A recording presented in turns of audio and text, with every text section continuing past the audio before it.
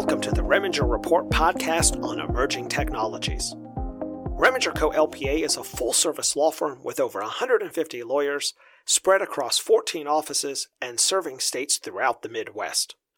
My name is Zach Pyers, and I'm a partner in Reminger's Columbus, Ohio office. And I'm Kenton Steele, an associate in Reminger's Columbus office. This podcast on emerging technologies will examine how changes in technology and business models affect our daily lives and how the law is adapting to respond to these changes.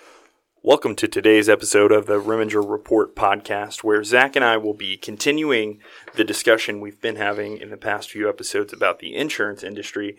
And today we'll be talking about the impact that technology has had on insurance agencies and the relationships that insurance agencies have with their customers. So Zach, can you please tell us a little bit about how technology is changing the insurance industry? Absolutely. So it's as I'm sure you're probably aware, that's a really broad question.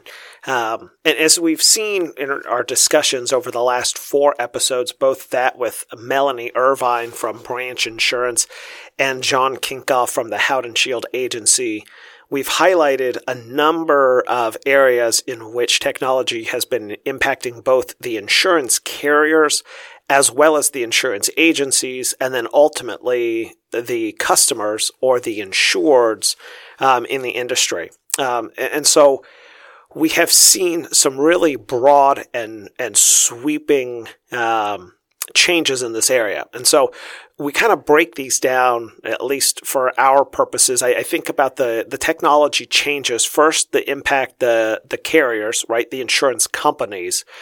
And there have been a number of technological advances that we'll discuss in a later episode as it relates to both their underwriting processes, as it relates to their claims processes, and as it relates to even how they have applications and work with and communicate with the insureds, their customers.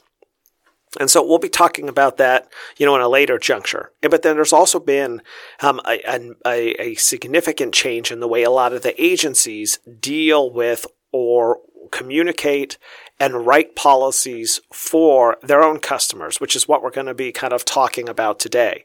And so you think about the change in which insurance agencies have operated and the way their customers have kind of had this relationship with the agencies and how it has changed over the last 50 plus years. We've seen technology changes significantly impacted, some of which I think are readily available or readily apparent to many of us. For example, the advent of email, right? And so instead of having regular mail and face-to-face communications and telephone, we now have email. And so, from a most basic perspective, we have a lot of communication and a lot of policies that are written exclusively through email that probably historically that just wouldn't have been an option, right? And so and you have underwriting decisions which went from very quick to very long to being back to very quick, which is changing how these changes are impacting both the agencies and the kind of the customers.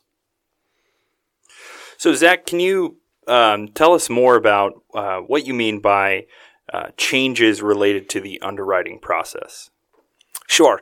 So the underwriting process really affects or really is done more by the carrier, right, the insurance company, than it is the actual insurance agent, right? And the insurance agents do not necessarily calculate what the premiums will be or analyze the risk.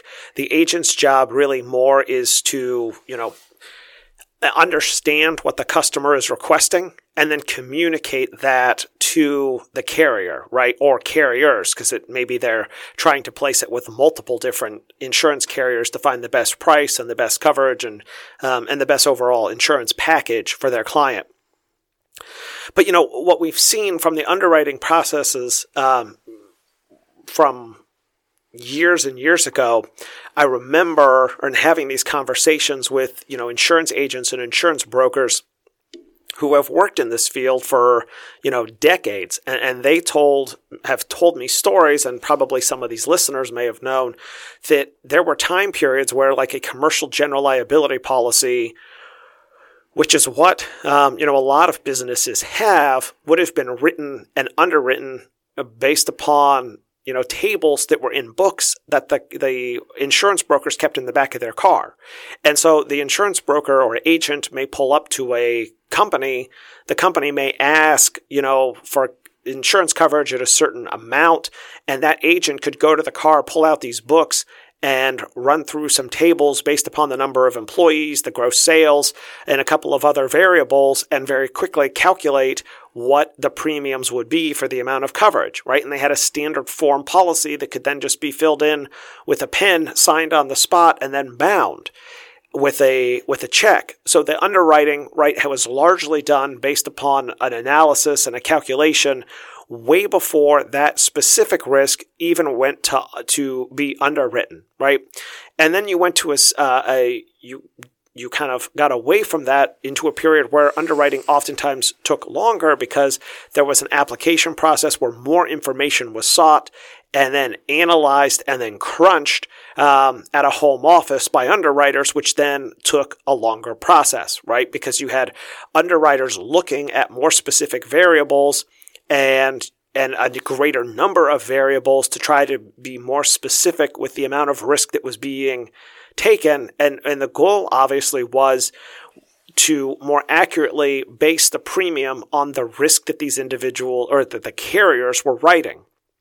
And now we've seen that happen, but what we've seen the companies go back to being able to offer quicker quotes because now a lot of these carriers, which I'll talk about later, are using more sophisticated computer algorithms and computer-based software at a minimum to be able to quote this faster, right? And so then they only need manual overview from an underwriter when we've got a situation where the risk is somehow unique, right? Let's say the home is an old historic home. Let's say the is in a historic community, and then if it was rebuilt, it'd have to be rebuilt to the historic standards, which would drive up the cost of the replacement value. You have these type of issues that are now arising. And so, but what we've seen that the underwriting has been changing and has been advancing as far as that goes to be a little bit more of a quicker process. So, Zach, when we're talking about insurance and the consumer relationship to their insurance policy, obviously one of the most important aspects of that is the time when people need insurance, when they have to make a claim for a loss. So can you tell us a little bit about what impact technology has had on a customer's claim experience? So what we've seen is a lot of companies try to embrace a quicker claim process, right? One of the areas I think that you see a lot of customer dissatisfaction, right, is in the claim process because really this is the time when the customer is interacting most with the insurance carrier. If you're like me, oftentimes your insurance bills come due once a year or, maybe twice a year, depending upon what type of policies you're talking about. And I pay them and I don't really think about it after that. And that's really my only interaction with my insurance company, unless I have a claim.